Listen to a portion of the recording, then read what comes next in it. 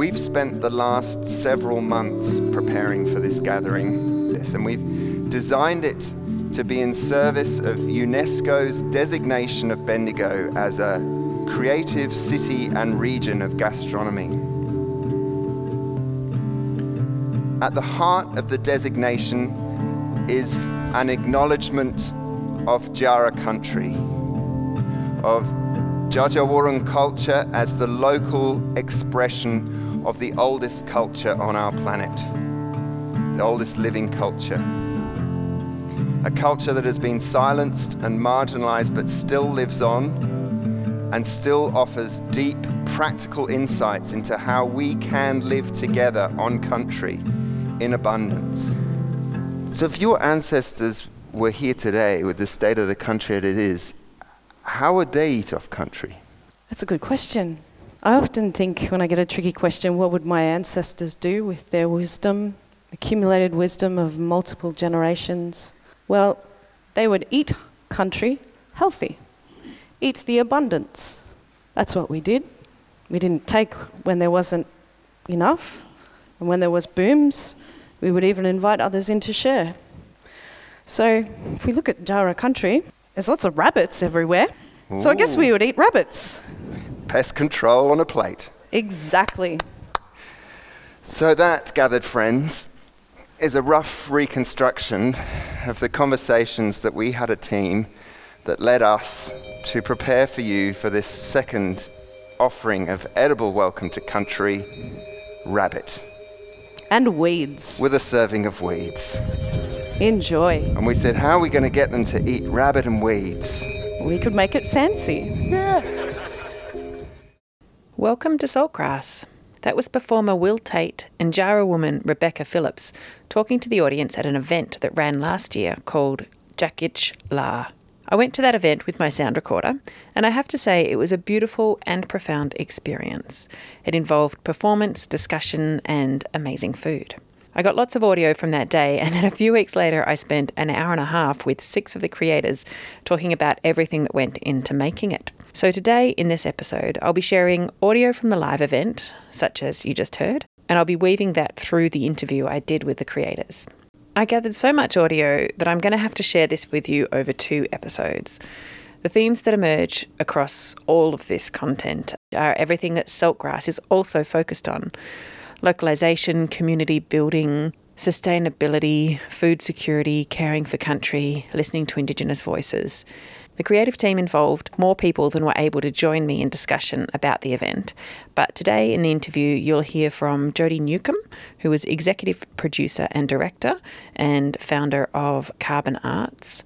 Sam Thomas, who was in creative development and sound design. He was also the stage manager for The Animate Objects. Will Tate, who you just heard, was co-producer, performer and MC for the day. Rebecca Phillips was in creative development. She was a performer, as you just heard, and the advisor on Jara Knowledge. Charlie Ahrens was in creative development, and she was the stage manager for Inanimate Objects.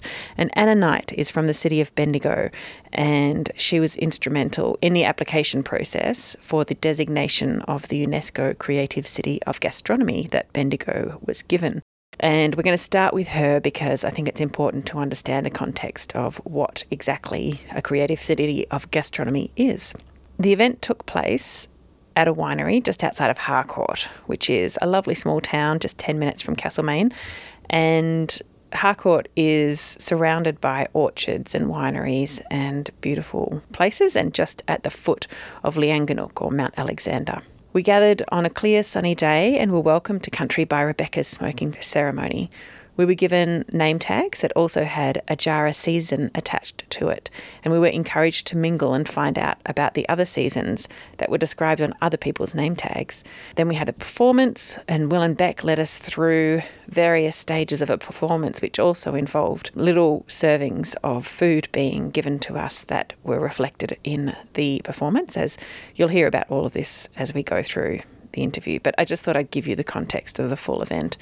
And then after the performance, we had several opportunities to get together in discussion groups around topics and themes that were supplied to us and that we also were able to nominate. And it was a really amazing opportunity for lots of different people in our community to get together and talk about aspects of food production, land management, creativity, all sorts of things. And the whole event actually took about 5 or 6 hours, and it didn't feel like that. It kind of flew by, but it was a whole afternoon.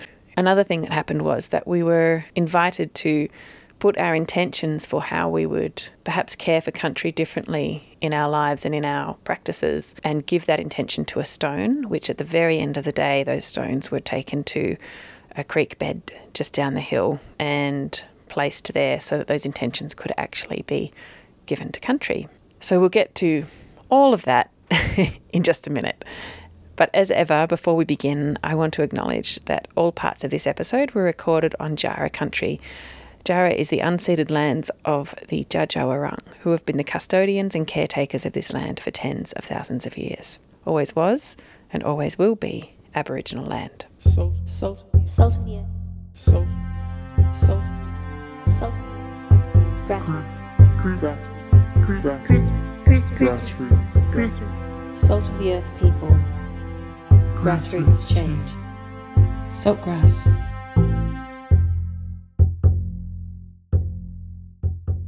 Listen to all episodes of Saltgrass on your podcast app or at saltgrasspodcast.com.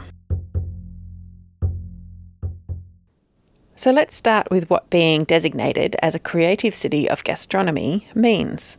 This is Anna Knight from the city of Bendigo.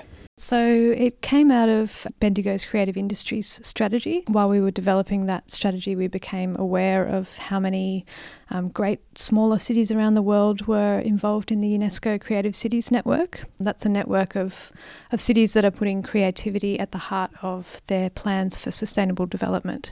So the UNESCO Creative Cities recognises 7 different categories of creativity, which is a very creative way of doing it. They've got crafts and folk art, literature, music, design, media arts and gastronomy. So in looking at those different categories and thinking about Bendigo and the region, it became clear that gastronomy was the strongest lens for us to look at our own creativity, because there was so much going on both in Bendigo and the surrounding area in terms of sustainable agriculture and sort of small-scale artisanal food. And we also felt that the story of our First Nations community was really strong and had a real focus on, healing the country and food and all of those sorts of elements. So we thought that was a great story to tell to our community, but also tell to an international audience.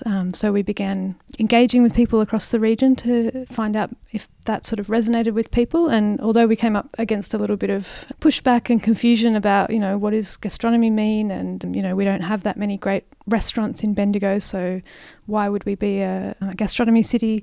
Overall, once we sort of started telling the story about what was happening across our region, people started to understand and got behind the application. How did you describe the region in your application? What sort of things did you highlight? Well, there were a few different things. We worked with the Dja Dja Wurrung Clans Aboriginal Corporation with Rodney Carter, and part of doing that was deciding on the region that we would refer to. So it's a city that's designated, but in terms of gastronomy, you have to talk to the land that surrounds your city, because that's generally where the food is grown and the beverages are made. So as opposed to some of the other designations where it's very much about what happens in the urban centre of the city in terms of creativity. The region that we talked of was based on the lands of the Dja Dja Wurrung, with some other parts brought in as well around the river catchments. So we talked about... That's a very big region. It is a big region, quite large. It goes all the way up to sort of Bullock and Gannawarra LGAs and down to Hepburn and Macedon. So we talked about the area, and we talked about the story of the Indigenous culture of this land and how there was a sustainable food system for tens of thousands of years before colonisation. So that was a big part of our narrative. And then we also talked about how there was a growing interest in sustainable agriculture, but also small-scale artisanal food production. We saw that there were over 400 small artisanal businesses around the region, and we thought that was a really special thing, that we grew and made so many different sorts of food and beverage products in our region. We grow almost everything from grain and fruit to having different sorts of meat and dairy products as well. So we talked about that diversity. Then we also just talked about our creative story, and Bendigo sees itself as quite a creative city, and obviously there's some very creative communities around Bendigo as well. And then the other factor was talking about health and well-being. There's quite a big issue in Bendigo and surrounds in terms of poor health linked to poor nutrition and poor foods. Although that's a negative, we talked about how much work is going into changing that story for our region, and there's a real interest in healthy food and supporting people to make healthy choices. Yeah, that's really interesting, because I think, as you said earlier, the word gastronomy can feel a bit exclusive and like it's the upper class talking about food in their very privileged way. But what you're actually saying is that you consciously talked about the full spectrum of our society. That was engaging. Yeah, that was the idea, and it was it's an ongoing challenge to express that, because it's a complicated narrative. It's a big story to grasp, and people tend to think of sort of elite fine dining when they think of gastronomy. So changing that story is one of our biggest challenges, but I think lots of people are getting to grips with that.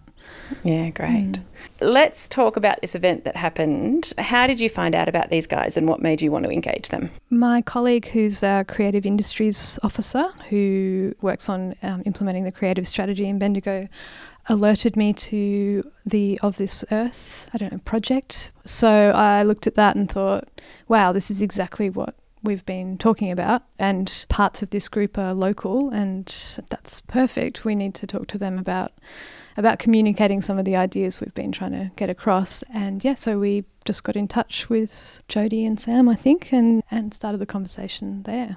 And in the context of all of the other activities you're doing to promote and make public and sort of educate people and bring them in to what this gastronomy designation means, how does this project fit into the bigger picture of all the other things you're doing? Well, this is one of the most important things that we wanted to do, particularly after 2020 and everyone being quite separate and it being quite difficult to communicate ideas and get people together, I guess. We were all struggling in our different ways during that time. So, plenty of people had heard about our UNESCO designation, but lots of people didn't really know what it meant. I got the sense that there was a lot of misunderstanding and a bit of frustration about, well, what is this? What does it mean to me? And it's stupid and some council thing. So I'd always felt that it was really important to get together a whole lot of people to talk about it, to meet each other, to see what a diverse group of people were involved and what complex and interesting ideas it was trying to bring together. So I thought it was kind of the most important thing that I could do was to get people physically in the same space to understand the bigger story, that it wasn't about fine dining, that it was much more about our culture and our creativity and the First Nations story and our smaller producers and sustainability and climate change and creative industries as well. So that was kind of my top priority. Yeah, great. Yeah. Okay, so let's talk to some of these creators. You mentioned the previous project, Of This Earth. So would one of you guys like to describe what that project was and maybe the context of the evolution of what's led up to this? Yeah, sure. So I started Carbon Arts in 2011, and the very first project we did was actually a food-related project, and it was with an international artist called Natalie Jeremijenko, and that started a whole suite of projects under the banner of the Cross Species Supper Club. So Natalie had been running a supper club in New York that was quite conceptual, but it was all about sustainability using molecular gastronomy and lots of fun plays on words. And so we ran that project with her for some time, and I was very inspired by Natalie. She's an amazing thinker. And I suppose to summarise that work, it was how do we eat to support biodiversity? Sort of flipping the narrative of how do I do less harm? It's how do I actually do good through the choices I make in the way that I eat? And so from that, I wanted to create an Australian-based project, and it was really important that incorporate the Indigenous Australian knowledge of food and country as well. So we started the Australian Future Foods Lab with a cohort of people, which included Charlie and Will and Stephen Patton at the time and a few others, and Gregory Crocetti and Bryony Barr, who are a Scale-Free Network, who work at the sort of microscopic level, doing amazing work on soils and helping particularly young people understand and be enchanted by the microscopic world. They were involved in the work with Natalie and they came on board. And the first project we did was with an artist called Janet Lawrence, and it was at the McClelland Sculpture Park and Gallery in Cranbourne. And we had a quite elaborate dining experience just based on native botanicals. And we had a tour of the Australian Gardens that Charlie ran at the outset of that event, and then a 4-course meal with Douglas McMaster, who's now gone on to great fame in the UK, but he created the No Waste dinner, and he had the Silo restaurant, which was a no waste restaurant by Yoast in Melbourne at the time. So that's true gastronomy. That's like high end. It was quite high end, but the work that we did around the plants and the other, I suppose, aspects of that event were very accessible. And there was also a few other. We had the Elixir Bar in Melbourne as well. I suppose at that time I had started my PhD and I got a call from someone at the Climart Festival. The Art and Climate Change Festival have been going every couple of years for a little while now. And they rang me up and said, the City of Casey are really interested in doing a project with you. They're running a mini festival for the Climart Festival and they want to do something related to food. It was just an offer we couldn't refuse. They basically wanted to give us carte blanche to do whatever we wanted in this incredible venue with 7 different venues within the venue. So a studio, a theatre, a conference centre, a library, a gallery, and we took it over all of it. And I might pass now to Will to tell us a bit about what that event was, because Will really led the event with such a wonderful concept and storytelling. Thank you, Jodie. Yeah, I mean, what an incredible opportunity it was, and we jumped at it, and we decided we could take 100 people through this experience. We went from the building blocks of life, the carbon, the hydrogen, the nitrogen, the oxygen, and that moment when it sparks into something that we now call biological life, and the themes that we built around that really the complexity of life that we enjoy as embodied beings and enjoy in the food that we eat and in the world that we live in has so much to do with collaboration. You know, the organs in our body used to be separate living things that came together to enable the complexity of a human being or any of these other creatures. And as that narrative built, we started to seed into it the idea that we're living in a country that had an understanding of how to really live in harmony with that land, and sort of posed the question of the idea that the governance that we might need to return to that is actually also revealed in what is now surfacing through revisiting of the early sort of accounts of how the land was managed. We can actually look into Indigenous culture in Australia and not just find ways of relating to the land, but actually how to be in governance with each other that could help us with this. And we took the audience on all these adventures throughout the venue. You know, at certain points in the performance, we gave the audience an experience of being factory farmed with Charlie and Jodie dressed up in strangely precognizant COVID-style outfits. You know, the masks and, you know, shunting people around. And we just found as many different ways as we could of telling the story. But the one thing that was missing from that project was the timeline that we had to jump on didn't give us an opportunity, although we tried, to bring on a core collaborator who was Indigenous. And so we came out at the end of the project realising that for all the great learning that we'd done and learning that we'd created for the people that passed through it, that absence was something that we couldn't allow to exist in our work going forward. And so when it came to responding to this invitation, we'd made a decision as a group to only step forward into our next project if we could have an Indigenous core collaborator from the land that we were working on. So we'd been thinking about how to take Of This Earth forward because there was such an incredible response and people loved it so much and wanted us to do it again. And there were lots of growers from the Gippsland area who were there. So it was a similar diverse audience of 100 who gave us great feedback and wanted more conversation, wanted to, you know, spend more time together in that same framework. And so Will and I had spent quite a lot of time just ruminating on that and bringing in Sam from where I live in Castlemaine, because working in City of Casey felt a little bit disconnected. And in a way, I've sort of gone from working with a New York-based artist travelling in Australia, and we did the Australian cross-species adventure safari around Sydney and rural Victoria, and just kind of being the road show, and then thinking, no, it has to be Australian, so making it the Australian Future Foods Lab, and then moving to Castlemaine and doing my PhD and realising, no, it has to be about where I am. It has to be really grounded about the place that I love and live in. And met Sam, who's an incredible creative producer locally and very aligned in the way we do art, and Alex Perry. So Alex Perry was the chef of this Earth project. We actually used Bruce Pascoe's flower that he's growing in Malakuta because I'd met him at the Castlemaine State Festival when he spoke. So we were sort of drawing these threads together that came from a local context, and we approached the Bendigo venue and event saying we'd like to use the Alumbra Theatre, and literally the day we sent the email to them saying, okay, here's the proposal, we got an email from you saying we'd like to work with you. And it was like, wow, this really wanted to happen.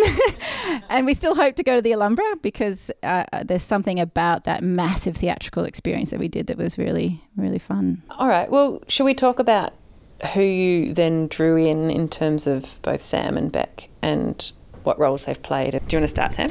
So I'm really interested in kind of a folky approach to contemporary ceremony in a way, and I've worked with Rebecca Phillips on a few events, the last being one called Encounter up at the Poppet Head, where we looked at our shared love of electronic music as a meeting point really to create this outdoor free public event, which actually involved a whole community dance, participatory dance project that Chunky Move brought to Bendigo. But what Rebecca brings to this kind of gathering is a feeling of common ground and being able to speak without suspending tradition in a faraway place, not in time or geographical sense. It's about what's happening right here and right now. And that's really the resonance, I think, that breaks down the barriers and means that people don't carry guilt or they don't feel uncomfortable about the meeting points for these two very different worldviews, you know, like the colonial way of thinking. We're also suffering from that as European people, and Will and Jodie and I really, and Charlie, dug into the roots of European indigenous culture too, because we were colonised too. You know, as Scottish and Irish people, all of this stuff that happens to Australia and more recently colonised countries was tried out in the British Isles first. That's how they knew that they could control people in this way. And I was very lucky that my parents really, my whole childhood, I was taken around lots and lots of strange pagan customs that my dad is fascinated by and a huge part of, right from Cornwall up through to the Highlands of Scotland, from Peliar and Shetland right down to the Padstow May Day celebrations. These things are still part of the fabric of the British Isles, and they're pre-Christian, they're pre-political, they are about actually celebrating the turning of the seasons and the natural world, and usually they're about food. They're actually about harvest time or a working time in the fields together. And then this release, this sort of carnival sense of celebration that we've got stuff to eat for the next few months. And COVID is doing many things to us, but what it is making us think about where our food comes from and what effect that's having on our systems as human beings. So, Beck, do you want to talk on from there? Well, firstly, I'd like to acknowledge the traditional country that we meet on, our ancestral country, the Dja Dja Wurrung people, Matinga Kulimurub, and just be really grateful for being able to tell stories on this country, recognising that, you know, we're all connected to this country, to all Bunjal's creations and to each other. And this is a bigger part of caring for country. It's not just about land and water. It's acknowledging that we are all a part of country and we all need to work together, look after each other and build that deeper connection so that you feel that responsibility to look after this place that nourishes you and to give something back. And I think that was one of the biggest messages and one of the most important for me personally in this event, was really talking about acknowledging having in the forefront of our minds that country nourishes us all the time. And we take that for granted all the time in everything, in every breath we take. And what do we give back? What do we give back that is good, that helps country be well?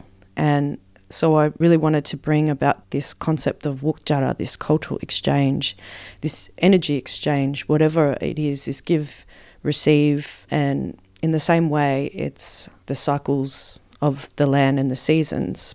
So, those things can easily fall to the back of your mind, and I think it was really important to bring it forward, especially now that we're celebrating the gastronomy. When I first was invited to be a part of this, I did not know what gastronomy was. My mind obviously first went to something to do with your bowels, but gastro. So when you get gastro, it's like when it's bad, right? What is this? What do you want me to do? And so I had to look up the word. I'm not big on the news or anything, so it came about through word of mouth that Bendigo was now City of Gastronomy. And so, I did a Google search and I was like, oh, okay, well, this is my kind of thing. And Sam had alerted me to this and said, you should come to the meeting and see if it's something you want to do. I know you're really busy, which, it kind of worked out. I came to the meeting and just met all these lovely people with the same values and the common goal and the means in which to work together in such a great collaborative way that was really supportive of Djara views, and I felt very supported throughout the whole creation and production of this event, to be able to tell what story I felt comfortable sharing, what things I felt needed to come out in community, and I learnt a lot from them along the way as well. So let's explore a little bit what the process of creation was as a team. What did you start with as your core idea, and what did you end up with? How did you get there? So the European fable stone soup, it's a wonderful metaphor.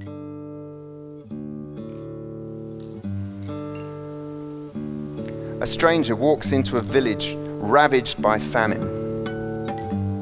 The villagers are hoarding what little food they have left.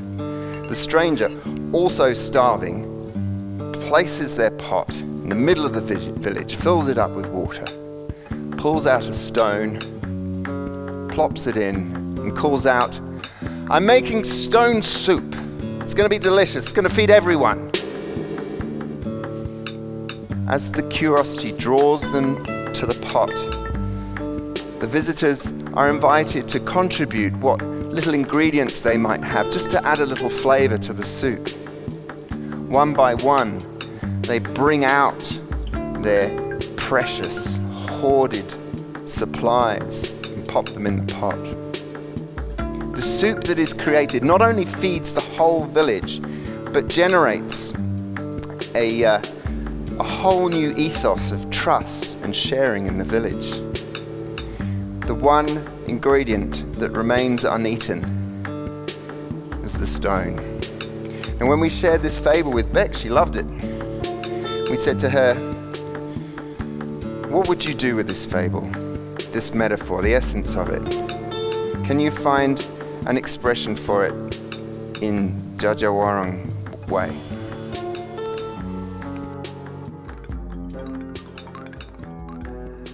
Yeah, so when I heard this story, it took me to the concepts of stones or how we view stones differently.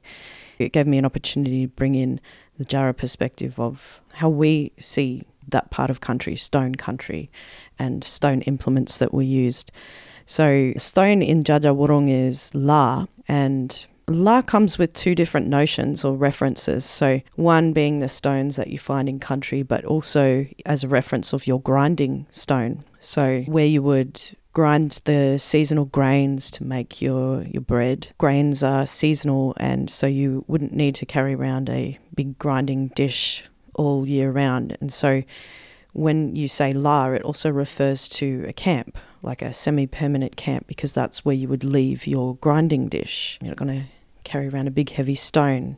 So with this event, we're talking about bringing food and people together in a particular place, which is like a camp. And so for me, the two kind of stories really tied together well in the stone of the soup being that central point where people would come and gather and share food, and also the la, which is our tool for making bread and a symbol of our campsite.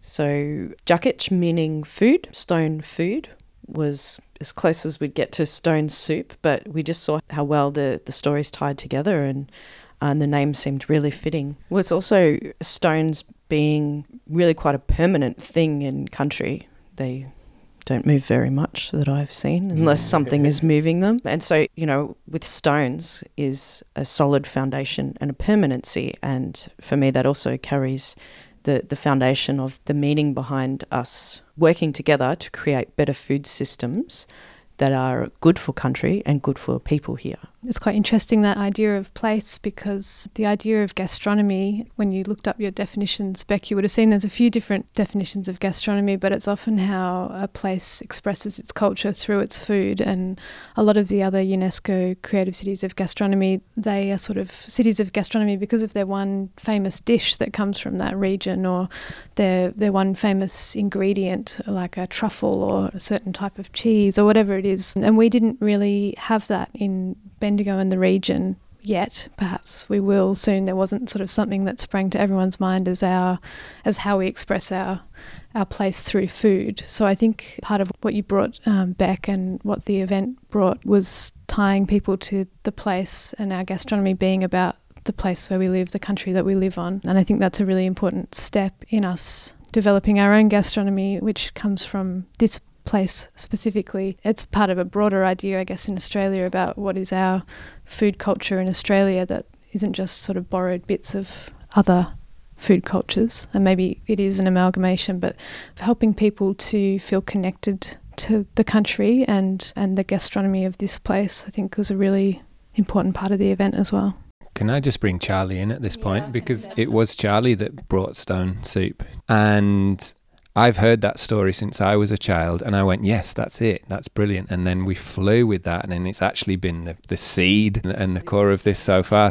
Yeah, I find my role is in listening and digesting a lot. So I like to listen to the stories and let them filter through and pick up on the symbols and the nuances and the relationships between concepts till something forms in a solid idea that then I can bring to the group and offer to the community that we can then all build upon.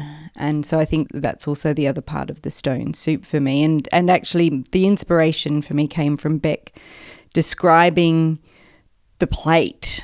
So we started with this concept of, well, what's on our plate? And here in Jara country, it was beautifully realised in the performance of Jakich La, describing all the food that is available here in Dja Dja Wurrung country, and actually how much of it is accessible to First Nations people because of agriculture, because of land ownership. And it was just really a powerful image for me. So there's two things going on for me: what's on our plate and the idea of how can we all contribute in a healthy way and in a collaborative way to that plate. It just reminds me of a great quote that my dad quite often opens his storytelling performances with, which is that if speaking was more important than listening, we'd have been born with two tongues and one ear.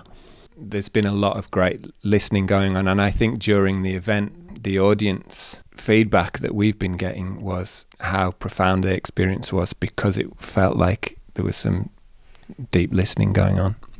The first thing we do when people are arriving was a smoking ceremony for people to walk through and start the journey on the right foot and help people ground themselves to that place and meeting all the wonderful people that were invited. So that's just part of protocol, I guess. There were lots of little protocols we had to follow and get right in order to really hold the cultural integrity of this event.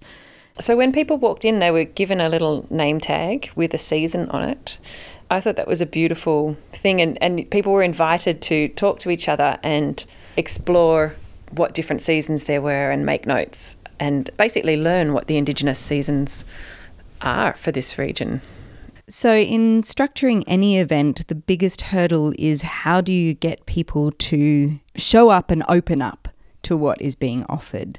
So that arrival moment is really critical in terms of inviting people to play with the idea and with each other. And so I really enjoy making work that has an accessible structure or format, and often that's by creating something that's familiar enough but is a little bit different. So you have to think about it slightly differently, but it's not too far out of your comfort zone that you're not feeling like a fish out of water. And so the seasons was a really great touchstone because we're all familiar with seasons, but we're not all familiar with Indigenous seasons. And so it was a great way to start just threading in the different lens through which to appreciate the land that we were on and the concepts that we were about to delve into further. And so that was part of it, but also I was very interested in the cross-sectoral audience because from the earliest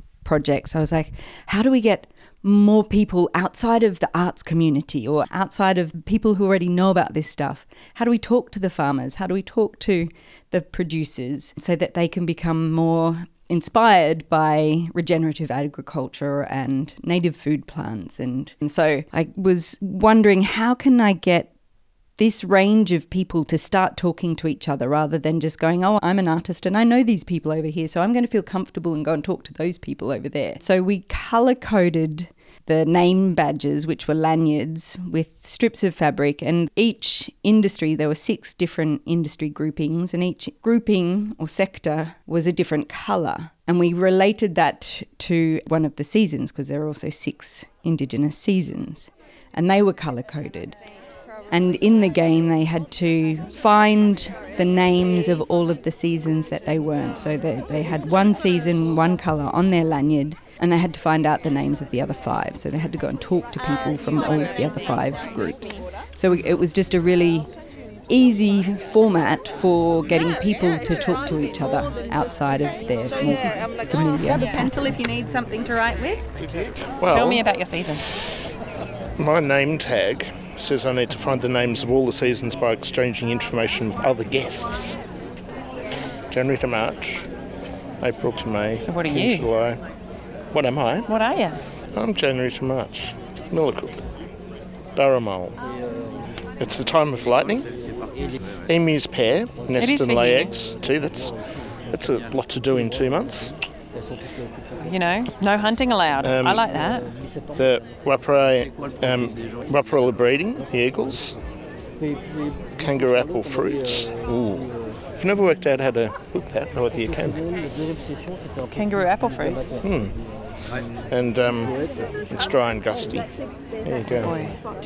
I think January to March is when you get your bushfires. Dry and gusty and lightning is exactly what happens in bushfire season. Yeah, I guess so, yeah. I'm still trying to get over the emus pairing, nesting and laying eggs in 2 months. They're quick movers. Flat out. Yeah. Tinder, I can't even respond to a phone call in 2 months. Yeah. No. What have you got then? I am Boyne Lawan, October. So Lawan How do you is spell it? Boyn Lawan. Mm-hmm. So the malleefowl make nests and lay their eggs. Mm-hmm. You do some seed collection. Mm-hmm. So I guess it's spring, October. Boyne is the grasses are growing. Sounds like this is when you need to mow a lot. It's when you need to mow a lot. Currawong are about and they're singing, and the flax lilies are flowering. Ah, great. Yeah, I like that. Currawong are always around. I love how Currawong's wings kind of go out and in rather than flapping up and down because they're forest birds, so they don't. They know how to get between trees. Going, ow, ow, ow, ow. Yeah, so the Dja Dja Wurrung seasonal calendar, we call it Nyernyi Jai Wurruka, which means listening to country talking. And really that's what will be the evolving factor of this seasonal calendar. So while we have, April to May is Winyari, and right now it's Daram Daram Waikok, June to July. It's not really always going to line up with the months of the time frame we use on a yearly basis now. It'll follow those seasonal patterns. And so when we did the event, it was Winyari, and we'd just finished doing some Jandakwi, some cultural burning. And in fact, we just did our first Jara women's cultural burn on one of our sites, which is a big thing for us. So that was really nice preparation for me going into this event. And so sharing the story of the 6 seasons of Jara country really had to come with permission from the Dja Dja Wurrung Clans Aboriginal Corporation and the members, as we're still working on building that seasonal calendar back to its full, to its whole, I guess, to the whole of country. We're all working in 9-to-5 jobs and raising kids and living in 4 walls and a roof and driving around in cars these days. And a lot of that information comes from sitting with country and walking around country and being in all the different types of environments that are Jara country in order to fill that seasonal calendar. And so it will be evolving too with, foreign and pest plant and animals that are here and having different interactions with country and the climate changing.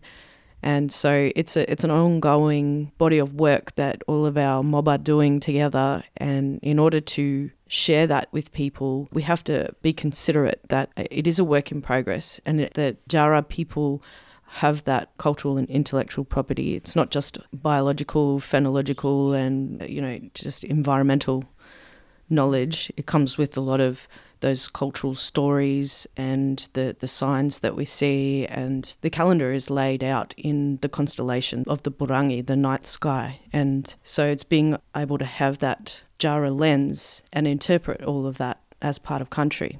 So it's a whole big thing, and then trying to bring it to this event in a form that also protected the cultural and intellectual property rights of all of our people. It could only be brought in a very kind of surface level format, but that's still a good place for the conversation to be had, that there is a way of looking at country that unravels a whole lot more detail of interconnectedness that we should all pay attention to and learn how that relates to us and how we eat food off country and how we can eat with country. Yeah, so we managed to share kind of the bare bones of that, and that was a good start.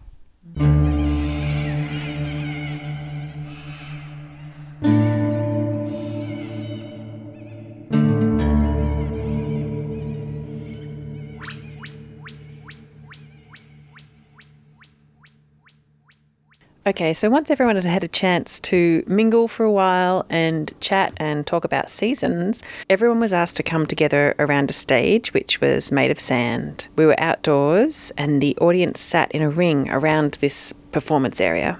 And Will and Rebecca then performed several pieces, and at several points in this performance, little tasters passed around, so little portions of food that had been made.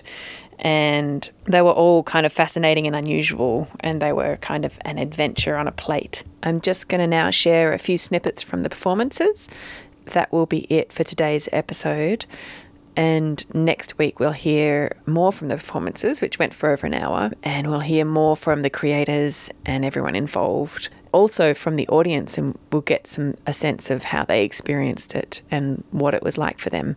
But that's all next week. For the moment, this is the first part of the performances with Beck, telling the creation story of Jara country.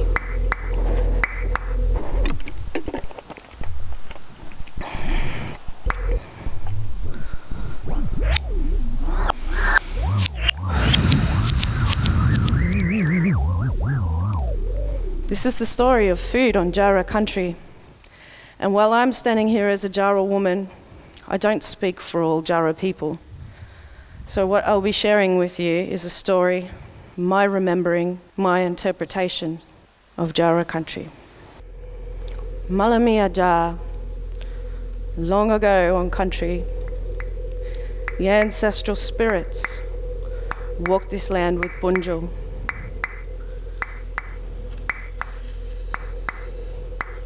And our Murun Papja, a living mother country, was brought to life with the breath of Bunjil.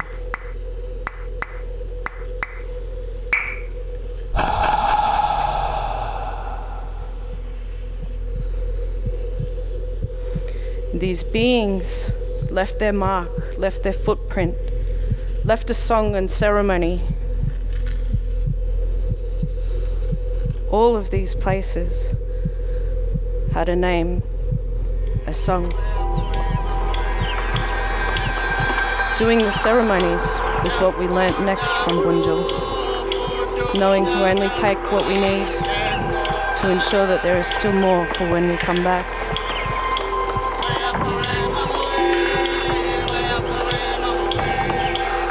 Collecting honey. These trees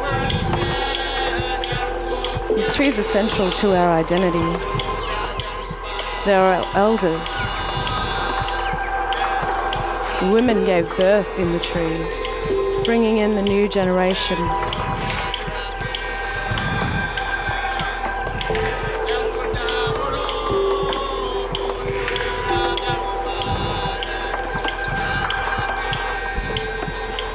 Nurturing them and teaching the ways of country, because country is not just all that you can see.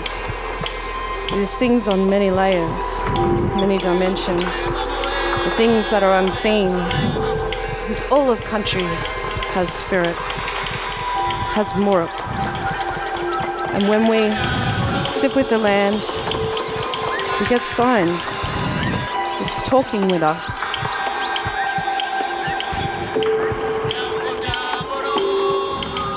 Once Bunjil was happy with his work, he then transformed into the wedge-tailed eagle. He soared really high, looking down over his masterpiece. Now happy with his work, he flew up into the stars and sat down by his fire. This fire is what we call Jupiter today. Bunjil watches down over us at night from his place in the stars, and in the day through the eyes of the wedge-tailed eagle. So this is a story of how Jara country was created, Bunjil's country. A story, there's a whole lot more to it. And now the purpose, Warataka. Why we are here. I'm here because I want to share story so we can know country. Some stories are maybe only represented one view. This is another view. The more views we hear, the better understanding we have of country. The purpose is when we know country better, then we may be able to interact with it better, connect with it more. So, while I'm wearing my country today and I'm sitting on it, I'd like to bring this part to a close and get to the Wukjara, the food offering that I can offer you today. While there is abundance in my story, there's not so much abundance on Jara country these days. I would love to offer you the baramul meat, the wirrano, the cod, the murnong. But today, what I can offer you is kangaroo from the supermarket and some wattle seed with majority of white flour.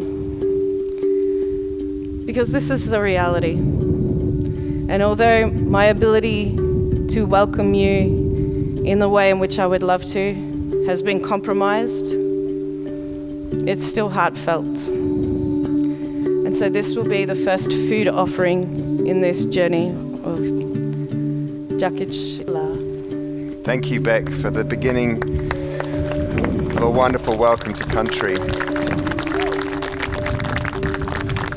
So that's it for the first episode about Jakich La.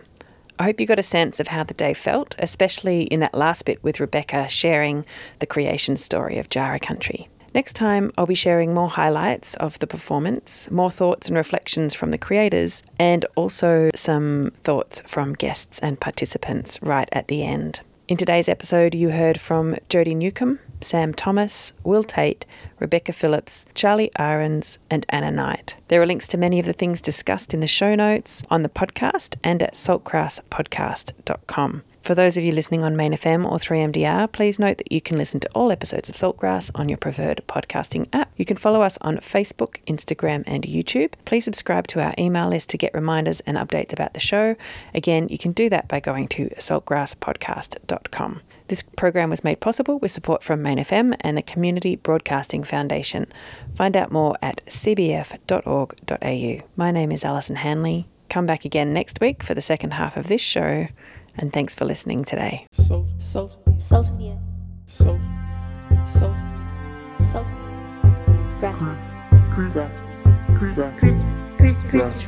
Grassroots. Salt of the earth people. Grassroots change. Saltgrass.